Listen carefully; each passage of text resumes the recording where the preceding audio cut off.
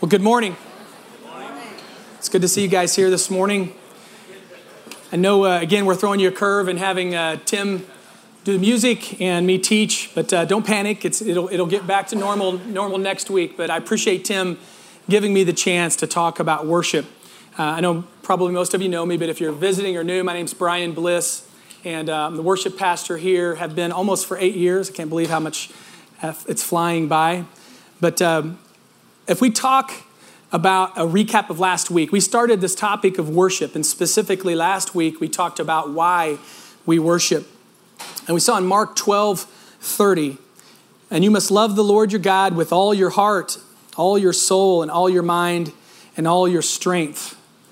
And we began to see that it's an all-of-life response to the forgiveness we have received through the gospel.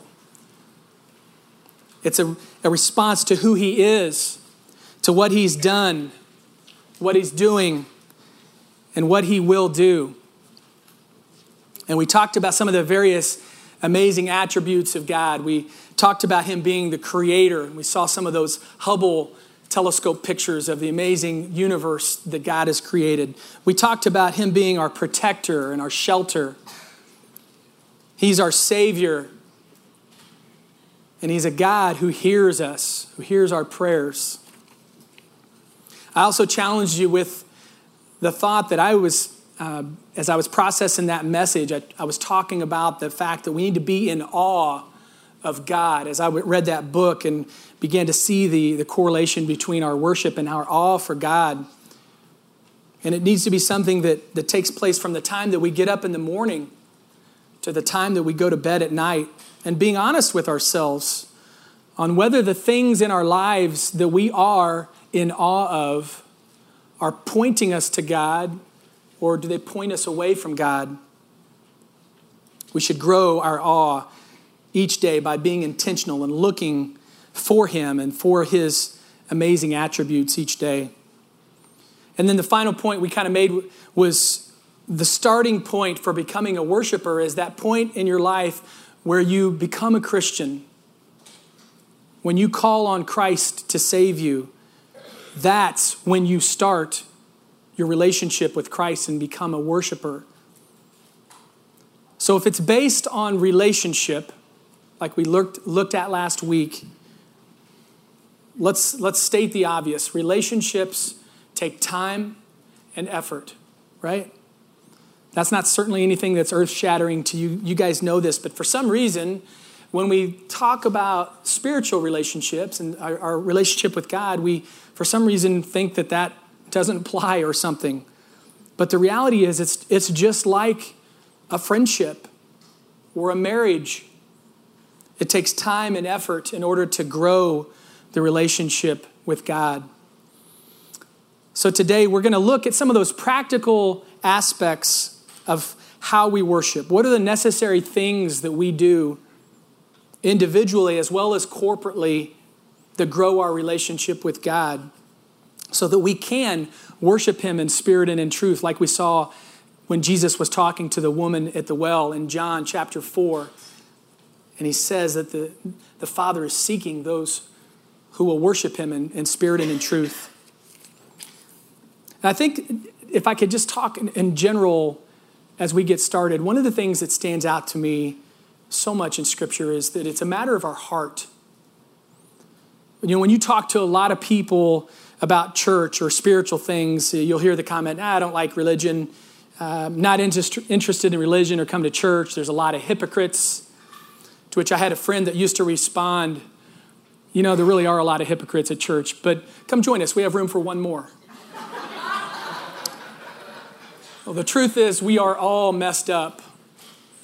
We are all messed up. And it's only by the grace of God that we try to step this life out. But it's interesting to see in Scripture that God doesn't really like religion either. He wants our heart. He wants our relationship, not the religious hypocrisy that sometimes we create or go through. So let's be clear about that importance of our heart. I did a study, it's been many, many years ago, but I actually printed off every time that I saw the word heart appear in the Bible. And depending on what version you use, it's between 800 to 900 times. Now, clearly, not all of those references are referring to the inner man, which is kind of what I'm referring to here when I talk about our heart. But it's a really dominant theme that you see consistently in Old and New Testament, that God wants our hearts. He wants us to truly seek him, to authentically seek him. In fact, that's one of our lines on that you see is our authentic worship. There's some pretty telling verses where God specifically calls this out. On the nation of Israel, when you look in Isaiah 1, chapter 1, 13, he says, "Stop bringing your meaningless gifts. The incense of your offerings disgust me." I'm strong. Later in the verse, he says, "I want no more of your pious meetings." You see, lip service without a changed heart is not what God's after. He wants us. He wants our hearts and our relationship. The acts themselves that they were doing, they weren't the issue, because God had actually instituted those things. He required those things of them. The issue is how they were performing those things, how they were carrying them out. They didn't have the right heart attitude as they were doing that. And we see the same thing in the New Testament with the Pharisees as Jesus calls out the Pharisees. In Matthew chapter 23, we see him in verse 28 say, "Outwardly you look like righteous people, but inwardly your hearts are filled with hypocrisy and lawlessness." So every aspect of how we worship should be coming from a place of authenticity and transparency to God, not simply going through the motions or checking a box.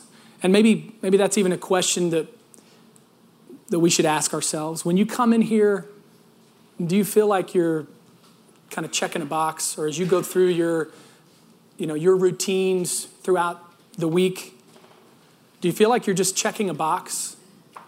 Or is it really coming from a place of heartfelt desire to grow? So let's start with just the question. If it's based on relationship, what are you and what are we doing to grow our relationship with God?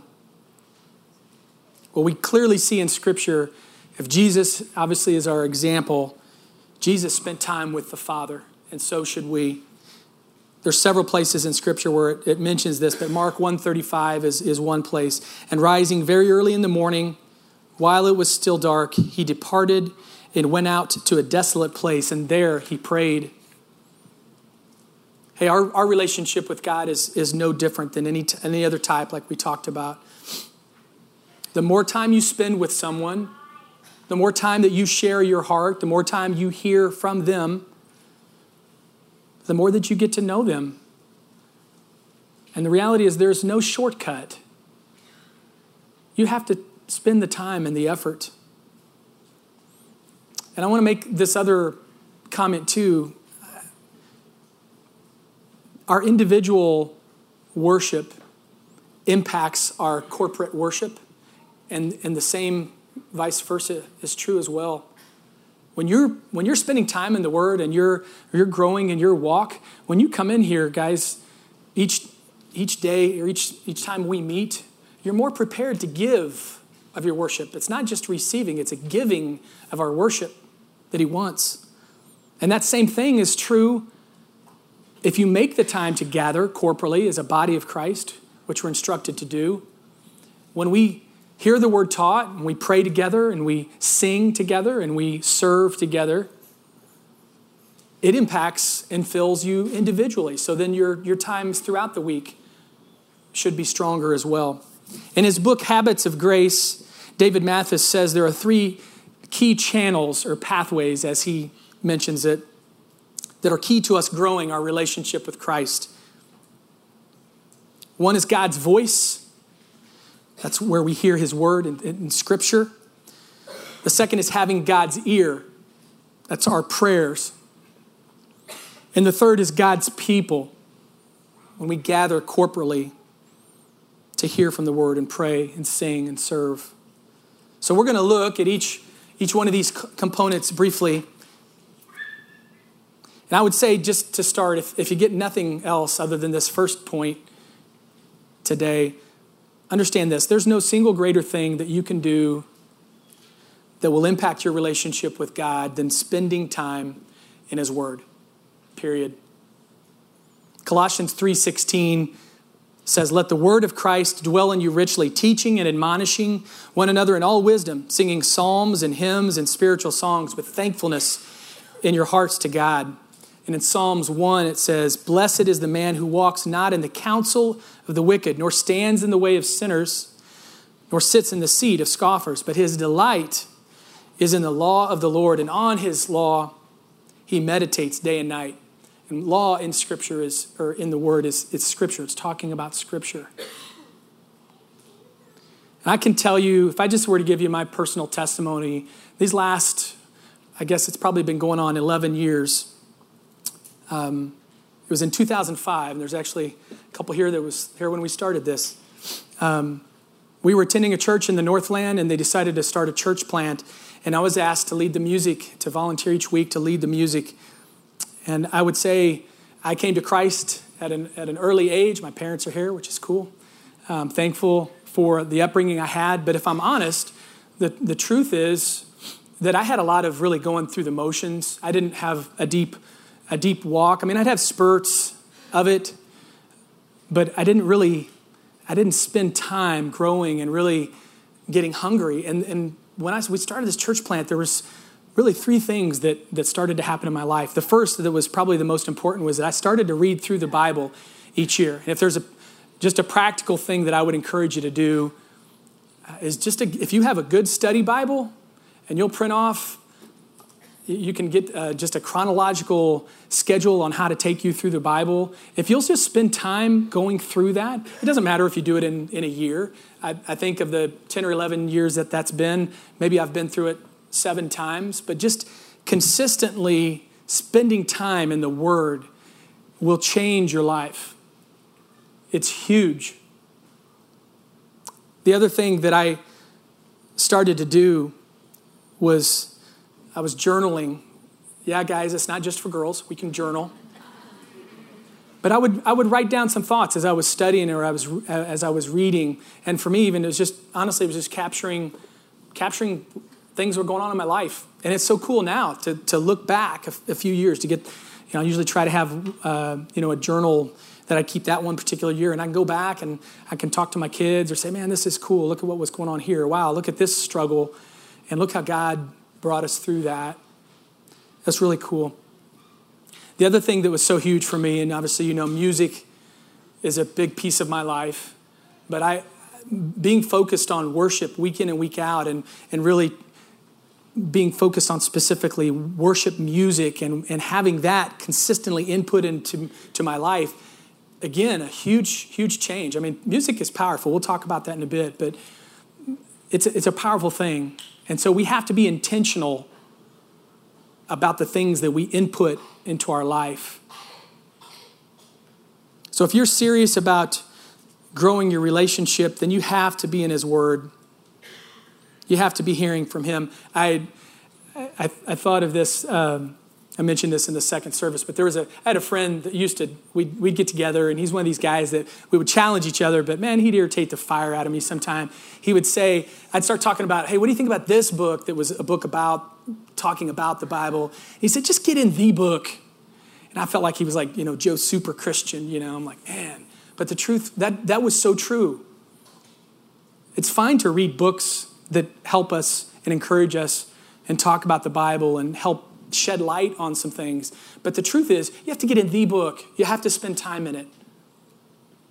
Don't allow other things to substitute for your time in the Word. The next thing is prayer, having God's ear, as we talked about. 1 Thessalonians 5:16-18 says, rejoice always, pray without ceasing, give thanks in all circumstances, for this is the will of God in Christ Jesus for you. In my ESV study Bible, there were some notes that said, that verse, it speaks to an attitude of prayerfulness, a continual personal fellowship with God, and a consciousness of being in his presence throughout each day. I don't know who this quote's from, but I like it. It says, the great purpose of prayer is to come humbly, expectantly, and because of Jesus, boldly into the conscious presence of God, to relate to him, to talk with him, and ultimately enjoy him as our great treasure. These two spiritual habits, the word and prayer, those are really the foundations. If you're trying to get in better shape physically and you're trying to get healthier, you have to eat right and you have to have some exercise. If you try to do one side of that equation, you're missing a very important piece. It's the same with our time in the Word and our time in prayer. Those are the foundational pieces to our growing in our walk. Scripture says, be constant in prayer. I like this comment as well at the beginning. Prayer isn't about getting things from God, but getting God. Be constant in prayer, Romans 12:12. Continue steadfastly in prayer, Colossians 4:2. And pray without ceasing, as we saw in 1 Thessalonians 5:17. And isn't it interesting that even though Scripture makes it clear that he knows our hearts, he knows our thoughts before we even ask? Matthew 6:8 says, do not be like them, for your Father knows what you need before you ask him. But he still wants us to ask. He still wants us to pursue him, to talk to him. It's important. And I think the final comment or challenge I'd throw to you around the aspect of prayer, and this is such an important or a challenge for me. Prayer is something that I need to get so much better at, and I'm so inconsistent compared to other things. But the thought that it's a conversation. If you talk to someone and you get in a conversation, but you're doing all of the talking and you never leave time to hear or you don't listen, that's not really a conversation. That's a monologue. That's not a dialogue. And the interesting thing is, if you leave space for God, He'll talk to you. And by that I mean, I don't think there's very many people who say, I hear his voice, not in the physical, audible sense, but he will communicate through Scripture to you. He will impress things on your mind and in your heart that are from him. This is a great example. I was in quiet time a few months back, and I was just trying to study and search out seeking God and hearing from God and what that was like, and it was really cool. God, through looking at some of the study notes, ended up pointing to this verse that he directed me to, and I would make note of this if I were you. Isaiah 55:3 says, "Come to me with your ears wide open, listen, and you will find life." I mean, it's funny how you can go through the word, several times, or you'll look at certain passages, and for whatever reason, man, sometimes something will stand out. I don't ever remember reading that. But man, this time God brought that to mind. Come to me with your ears wide open. Listen, and you will find life. So time in the Word, time in prayer are the two foundational habits. The third one that we wanted to look at was corporate worship, our gathering together. And there's a significance that God places on the church meeting and living out life together. We see it certainly several times in the book of Acts. The early church, they broke bread together, they prayed together, they learned together and shared resources. They suffered together. They attended temple together, and they shared the gospel together. In his book on true worshipers, Bob Kauflin makes this point. True worshipers gather together. We gather to hear the word taught and to pray and to sing and to worship. Hebrews 10:25 says, "Let us not neglect our meeting together, as some people do, but encourage one another, especially now that the day of his return is drawing near." In Psalms 111, verse 1, praise the Lord. I will thank the Lord with all of my heart as I meet with his godly people. Now, there are many additional things that we do on Sundays when we gather that are part of worship. I want to make sure we're clear. It's not just those things I'm talking about. When you are here and you're serving, if you're teaching our kids, or you're teaching a class, you're worshiping. When we take communion together, or we celebrate a baptism, we're worshiping. When we bring our tithes and our offerings, we're worshiping. And we definitely worship as we serve, as we talked about. When we are the hands and the feet of Jesus, as we go into the community and serve, that's an opportunity for us to worship. I think of it as we are all on the worship team. Some people say, hey, you're on the worship team. It's just what's going on up here with music. We're all on the worship team. And with the remaining time this morning, I want to spend some time talking specifically about music. Obviously, it's a huge component for me in my life. I was raised around it. Our family has thrived and enjoys music. It's an important piece of our life. And it's very powerful. Does this resonate with you guys? When you get in your car and you can turn on the radio, and I mean, within just a few seconds of hearing a particular song, man, it can take you back in time. It can trigger memories. It can trigger emotions. It's awesome. How many of you guys, I know that not everybody's impacted the same way, but how many definitely would say, yeah, I'm a music person. Music impacts me. It's a huge thing in my life. Yeah, most. How many of you would say, not so much, music isn't really quite as big of a deal? Okay, the three of you need to leave. No. No, I get that. I get that. We'll talk about that.